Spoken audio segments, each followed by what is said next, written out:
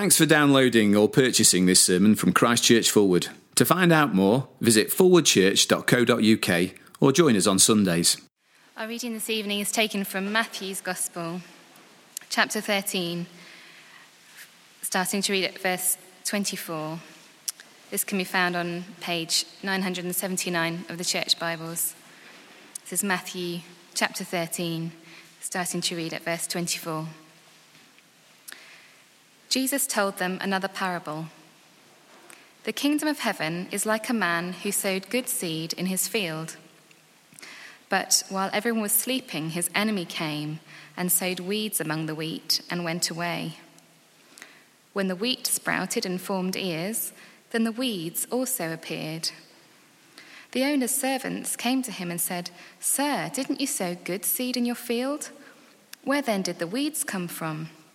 "An enemy did this," he replied. The servants asked him, "Do you want us to go and pull them up?" "No," he answered, "because while you are pulling the weeds, you may root up the wheat with them. Let both grow together until the harvest. At that time, I will tell the harvesters, first collect the weeds and tie them in bundles to be burned, then gather the wheat and bring it into my barn." He told them another parable. The kingdom of heaven is like a mustard seed, which a man took and planted in his field.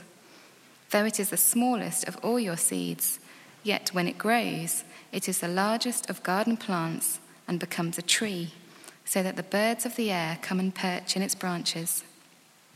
He told them still another parable. The kingdom of heaven is like yeast that a woman took and mixed into a large amount of flour until it worked all through the dough. Jesus spoke all these things to the crowd in parables. He did not say anything to them without using a parable. So was fulfilled what was spoken through the prophet. "I will open my mouth in parables. I will utter things hidden since the creation of the world." Then he left the crowd and went into the house. His disciples came to him and said, "Explain to us the parable of the weeds in the field." He answered, "The one who sowed the good seed is the Son of Man. The field is the world, and the good seed stands for the sons of the kingdom. The weeds are the sons of the evil one, and the enemy who sows them is the devil. The harvest is the end of the age, and the harvesters are angels. As the weeds are pulled up and burned in the fire, so it will be at the end of the age. The Son of Man will send out his angels, and they will weed out of his kingdom everything that causes sin and all who do evil. They will throw them into the fiery furnace, where there will be weeping and gnashing of teeth. Then the righteous will shine like the sun in the kingdom of their Father. He who has ears, let him hear." Well, as we stand, let's pray together. Our Heavenly Father, we pray very simply again this week that you would give us ears to hear. But not only ears to hear, ears to understand and to bear fruit to your glory. We pray this in Jesus' name. Amen. Well, please do sit down. And if as you're sitting down, you could turn back to that passage in Matthew's Gospels, Matthew 13, starting from verse 24, page 979. In amongst the pieces of paper you were given on the way in, there's also a little outline of where we're going. You can use that to make notes or just to see where we are.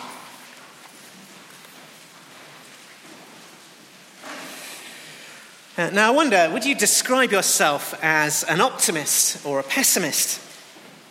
So do you have a generally sunny outlook on life? Usually expecting things to go well?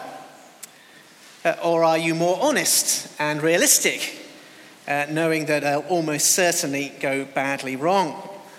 You can perhaps detect where my tendencies lie. This question, in fact, is endlessly debated in our household because at the heart of the household is a marriage described by a friend of ours once as being between Tigger and Eeyore. I'll leave it to you to work out who's who. So who's right in our households? Tigger or Eeyore? And I guess there are pros and cons, aren't there? Optimists tend to be happier, nicer to be with, more enthusiastic. Christian Tiggers can also say that their optimism comes from their faith, from trusting that God their Father will indeed bring about good things for his children. On the other hand, when something really bad does happen to them, optimists can be, seriously tripped up by that. Their faith sometimes left shattered in pieces. Pessimists, on the other hand, are naturally less surprised by those bad things. And in fact, they can appeal to a pretty large crowd of biblical Eeyores on their side. Think about the Old Testament prophets like Jeremiah or Isaiah or the preacher of Ecclesiastes. But then, on the other hand, Christian pessimists can be weighed down by their gloom, incapacitated in energy for service. And we might ask them, where's the joy? Where's the hope that surely should come from the gospel? Well, it's very striking, I think, our passage today addresses these very issues, and I dare say should, in fact, remarkably, resolve that argument. And I think to begin with, though, that Jesus does encourage us to be realistic, to look around, and to acknowledge that all around us there is evil. We feel weak in the face of it. And then we look at how many of us there are. It's sort of a false confidence that we get when we meet like this, isn't it? But if we think more widely, when we're scattered on Monday morning, very few of us, disciples of Jesus, it seems way too few, really, with so much against us. We seem far too small to survive, certainly too small to make much of a difference in a very large area of the country. But you see, what Jesus is telling us over these weeks is that under the surface, the reality is actually very different to what we see. And through these parables, for those with ears to hear, these parables are going to uncover, unveil, and reveal that true reality for us. For those who come to Jesus and wait for understanding to come, we should find again tonight that these parables reveal some wonderful secrets, the secrets of the kingdom. In fact, that's exactly what Matthew, the author of the gospel, tells us Jesus is doing here. He makes a little comment, so if you turn over to that, it's verses 34 and 35. It's always interesting when the writer, the gospel writer, sort of brings in his own comments, and this is one of Matthew's. He's quoting from Asaph in Psalm 78, and he comments, Jesus spoke all of these things to the crowd in parables. He didn't say anything to them without using a parable. And this is what it did. So was fulfilled what was spoken through the prophet. I will open my mouth in parables. I will utter things hidden since the creation of the world. Psalm 78 is a song in the Old Testament, tells some of the history of the people of Israel, and as it does so, Asaph uncovers the secret plans and purposes of God, which have all been hidden under the surface, and that's really what Jesus is doing here too. But why is he doing it? Well, I hope you'll see tonight that Jesus' purpose here is basically that we keep going, as his disciples. That's it really, keep going. However bad things may seem, even when evil and wickedness seems perilously close and dangerous, even when justice seems elusive, even when we feel small or beleaguered and insignificant, Jesus encourages us to understand what's going on in the present and believe what he says about the future. And once we've seen those things, keep going. And in the rest of our time this evening, we're just going to explore that a little more deeply under two headings and two parts. First of all, looking at what's called the parable of the weeds in verses 24 through to 30, and then Jesus' explanation in verses 36 to 43. Keep going in the face of evil, Jesus will tell us. And then looking at the two short parables in the middle of our passage. Keep going when you feel small. So first then, are you perhaps feeling tonight that evil is a little too close for comfort? Well, says Jesus, keep going in the face of evil. Keep going in the face of evil. Understand why things are the way they are in the present, and believe what Jesus says about the future and keep going.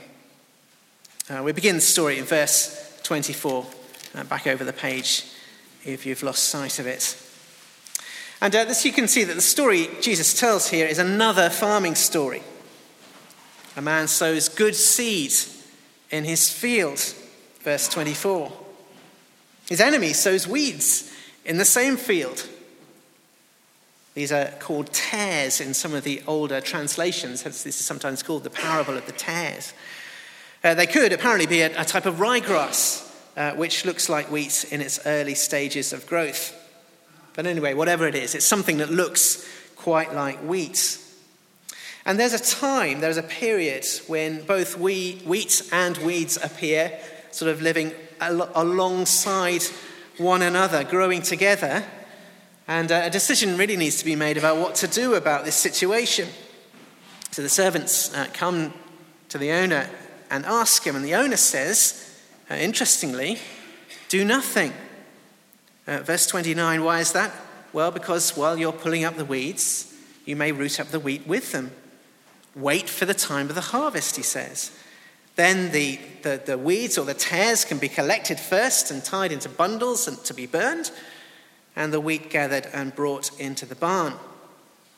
And that really is it. That's the end of the story, and Jesus starts another story.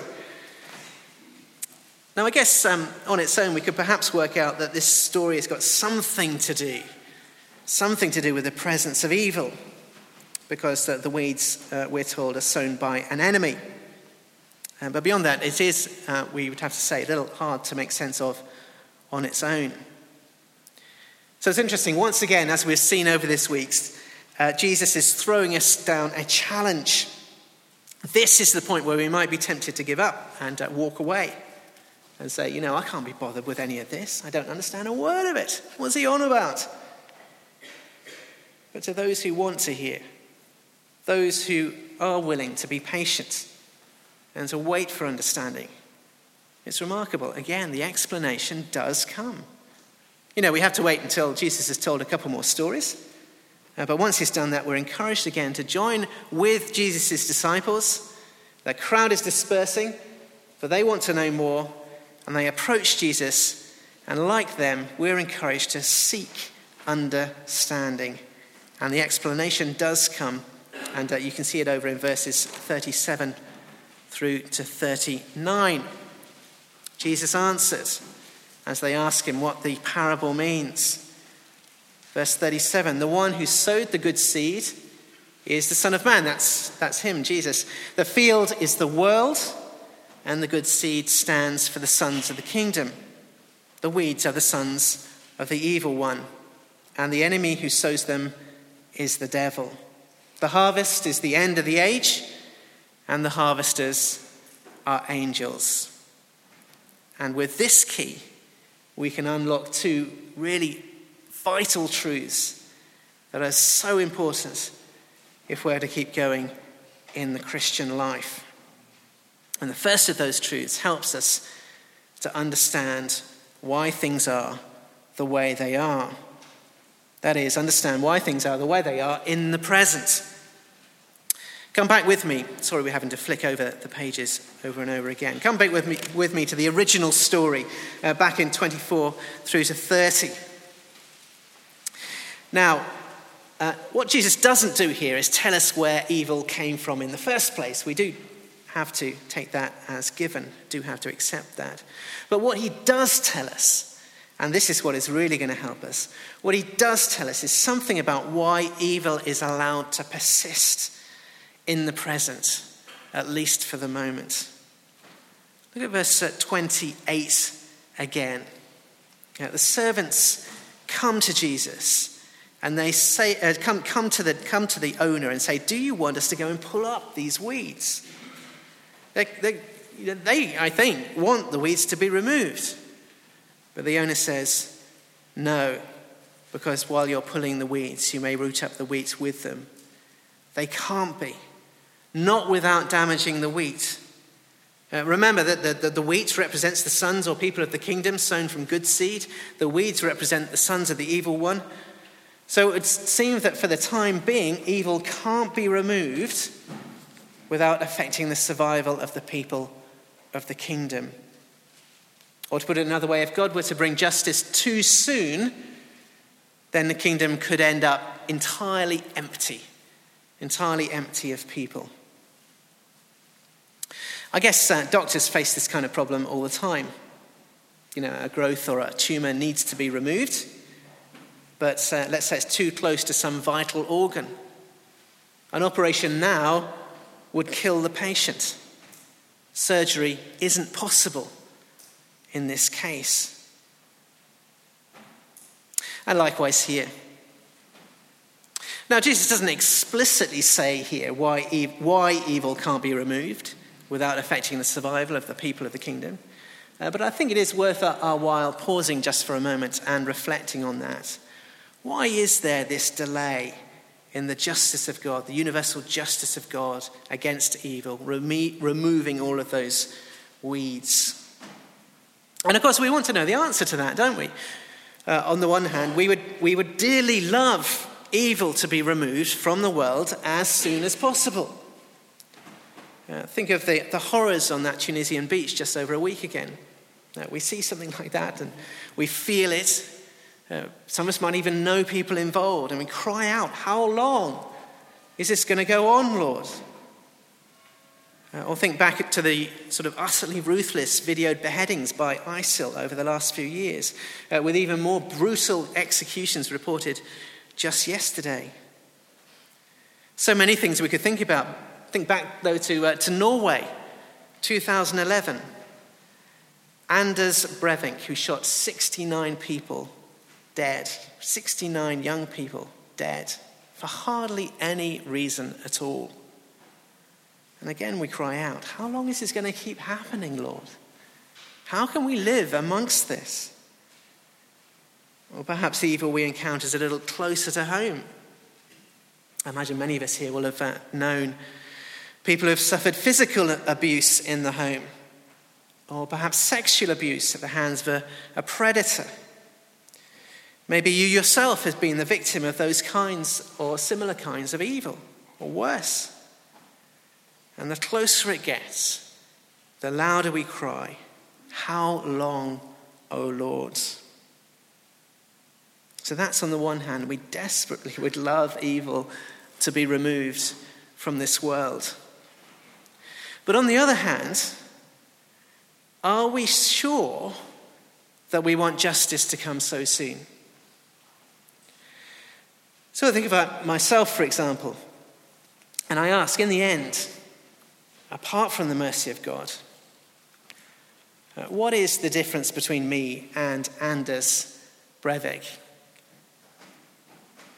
Now you might say that's absurd. Anders Breivik is a monster. But no, it's not absurd. You see, when I examine my own heart, especially in the light of Scripture, when I think of all my thoughts and motives and anger and lust, many of the actual actions, well, the sober truth is, it does seem to me that even if, thank God, I haven't expressed evil to the same extent, and as Anders Breivik, for example, I still stand in the same basic category. In my heart, there is the same basic resistance to God, which lies at the root of all evil. Which means, of course, that if justice and judgment were to come, I would wonder to myself, how could I survive it? It means that in the end, the only substantial difference between us, between me and somebody like Anders Breivik, is in me, the justice against evil has been done in Jesus, in my place on the cross. We were singing about it earlier. My sins nailed to the cross. So for myself, I'm therefore, very deeply grateful for the delay in God's judgment of evil. How could I have become part of what Jesus has done unless there'd been a delay? Or we might think about others too. Just think about the people who've become Christians in this last year here at Christ Church. Are we not in some senses grateful for the delay so that they could do that? Or think of the people that you would love to become Christians. Are you not grateful, at least in one sense, for their sakes, for the delay?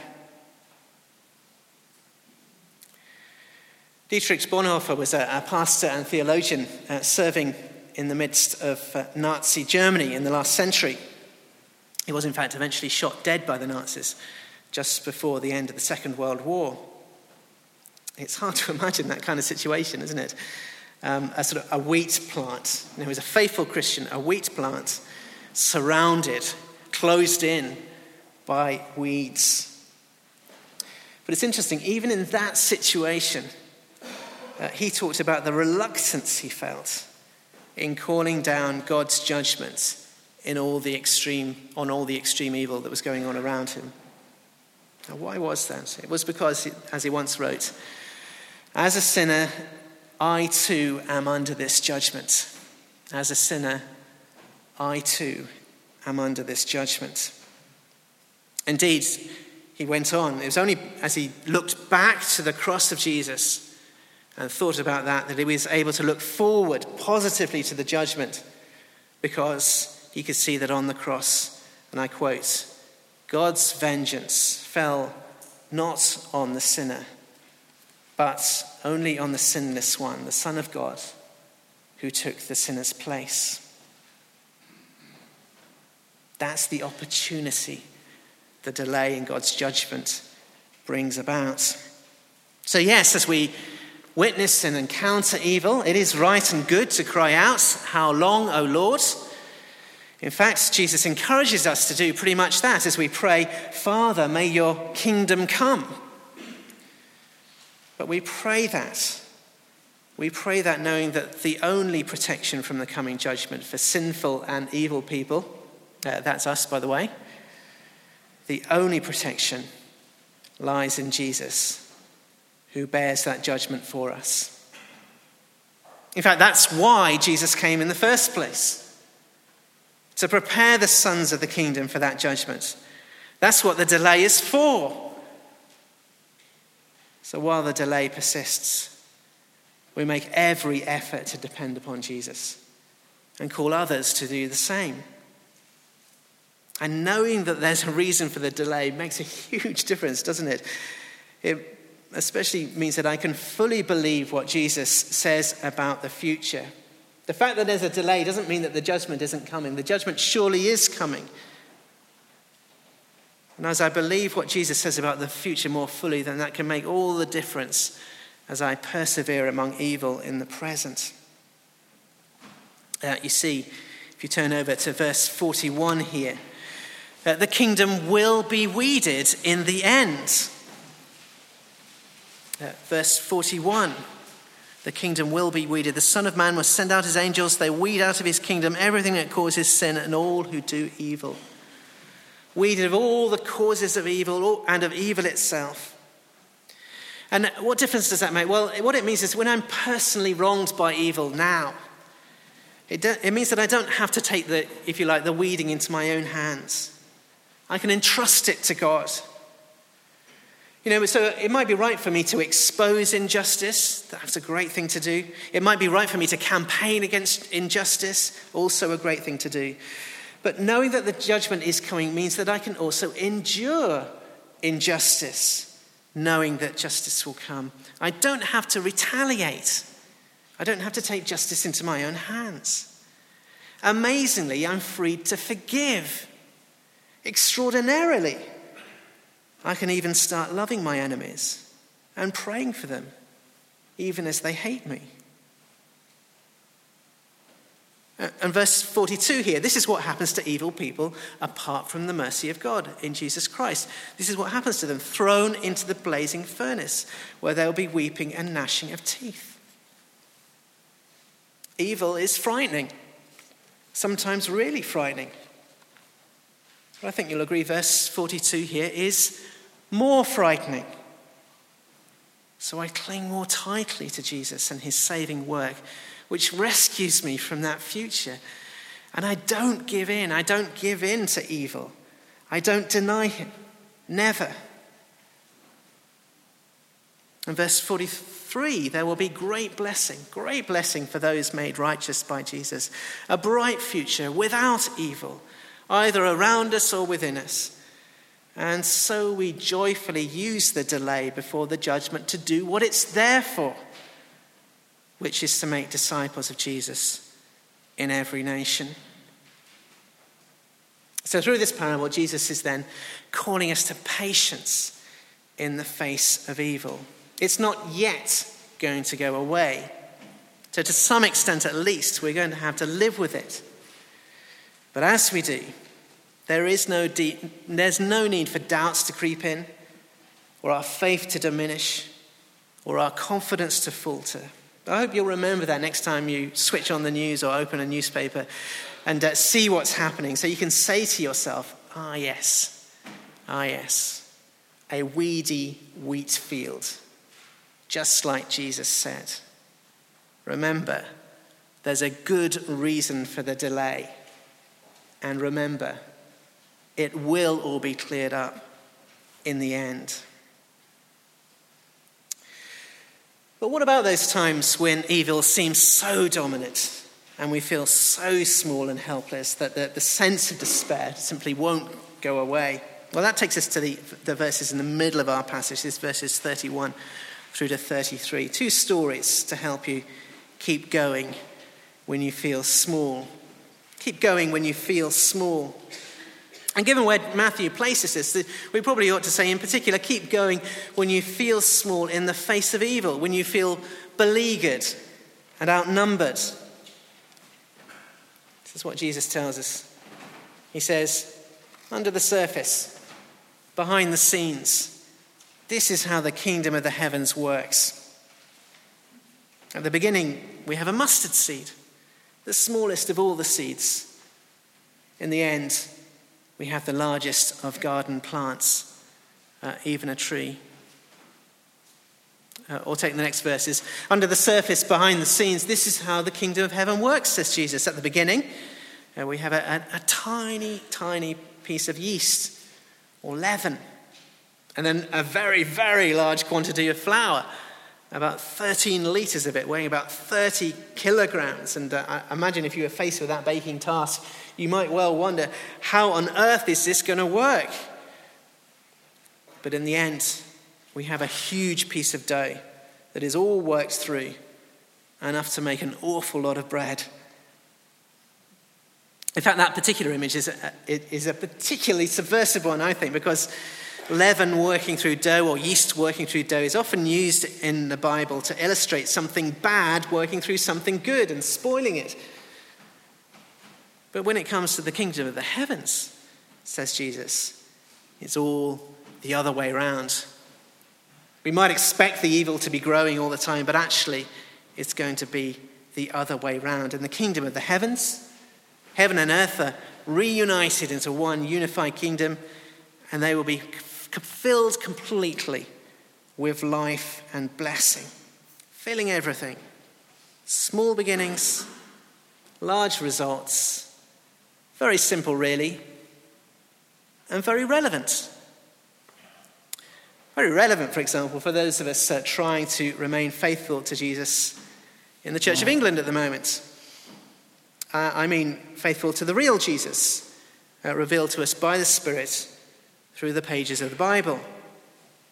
At the moment, we'd have to confess the numbers feel very small, and many feel discouraged, beleaguered, despairing, outnumbered. It feels like a very, very weedy wheat field. More like a weed field, in fact. This was a very relevant truth, this growing from small to big. Very relevant for the very small number of Christians from this church family who went a few years ago to the Gleaders Valley to join, again, a very small number of Christians in that area where they would have felt outnumbered many thousands of times over. It's very relevant for us here in Sheffield, thinking about our plans to plant churches, and again, the huge numbers involved across the city. Relevant as we think about the whole of Yorkshire, with, so they say, a lower proportion of Christians than an overtly non-Christian nation like Japan. Very relevant too for Peter and Morag, and for Carrie and Abby, I suspect, as they head off to Birkhead. Small in number, going to a church small in number, so especially in certain generations. I find this very relevant for the training here in Fulwood. I'm very grateful for the numbers we have being trained on Thursdays and Saturday mornings and on the ministry trainee scheme. But let me confess that it does feel quite isolated and small, certainly small compared to the enormous task that seems to be ahead of us of trying to reform the denomination or reach out even to Sheffield, let alone the whole of Yorkshire. But again, these parables help us to understand why things are the way they are. Why are things the way they are? Well, according to these parables, it's because the plan is always to start small. In fact, as we look across the Bible, that does seem to be the way that God works. For God, the plan is always to start small. So all humanity, from just two people. The promise of blessing given to just one person, Abraham, and then his family, one family. And of course, the blessing of the gospel comes through one man, Jesus Christ, then spreading to a very small number of disciples. Now, Jesus doesn't tell us why the plan always seems to work that way, but we might reflect. This way, as the people of God and the blessing of God spreads and grows from small beginnings, it is always much more clear that the power and authority behind that growth comes from God himself. So think about those first 11 disciples beginning the process of taking their witness of Jesus out to the nations. What small beginnings. Extraordinary, really. Humanly speaking, would you bet on that becoming a worldwide movement, spreading to millions in every part of the globe? Well, no way. It's a miracle that all those obstacles were overcome time and time again. So when I cry, why does it have to be like this? This is very helpful to remember, isn't it? Yes, I remember. It always starts small. God's power through our weakness. His glory, not ours. So instead, I am encouraged then to believe again what Jesus says about the future. The plan may start small, but it ends with filling the world.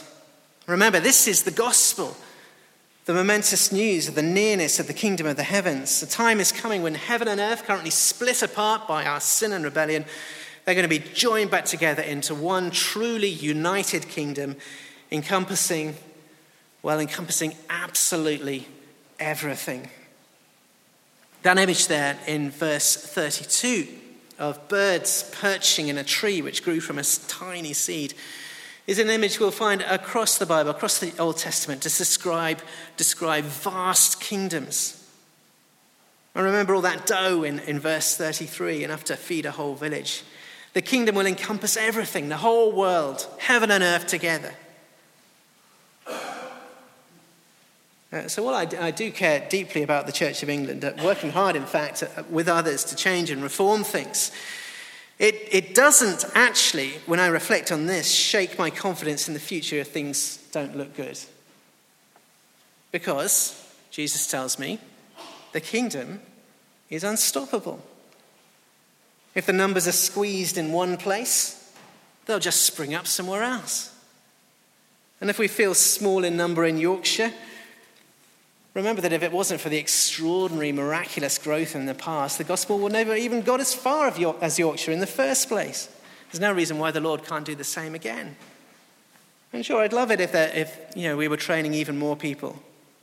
But then I think about it. If each person we train goes on to teach and train others, and each of them does the same, then that could result in something, couldn't it? What could the Lord do through that? All to his glory. So as we finish, I guess the question you may be asking at this point is, have I been forced to become an optimist after all? Well, yes, in a way, but actually only in a way. See, what Jesus uncovers for us here is not a simple choice between being a Tigger or an Eeyore. When the truth about the kingdom of the heavens is uncovered before us, it calls us actually to a completely new way of thinking, which is neither purely optimistic nor purely pessimistic. It's a complete change of mind, isn't it? A change of mind which on the one hand is utterly realistic about the presence of evil, the dangers of evil, the evil of evil. But on the other hand, because the kingdom of the heavens is near, and there's a very, very good reason for the delay in justice, and yet justice will surely come, our attitude to that evil is utterly transformed. We are not surprised by it. We are not overwhelmed by it. And so we can love and serve and make disciples like a Tigger who's had a little bit too much sugar. Well, let's pray for that.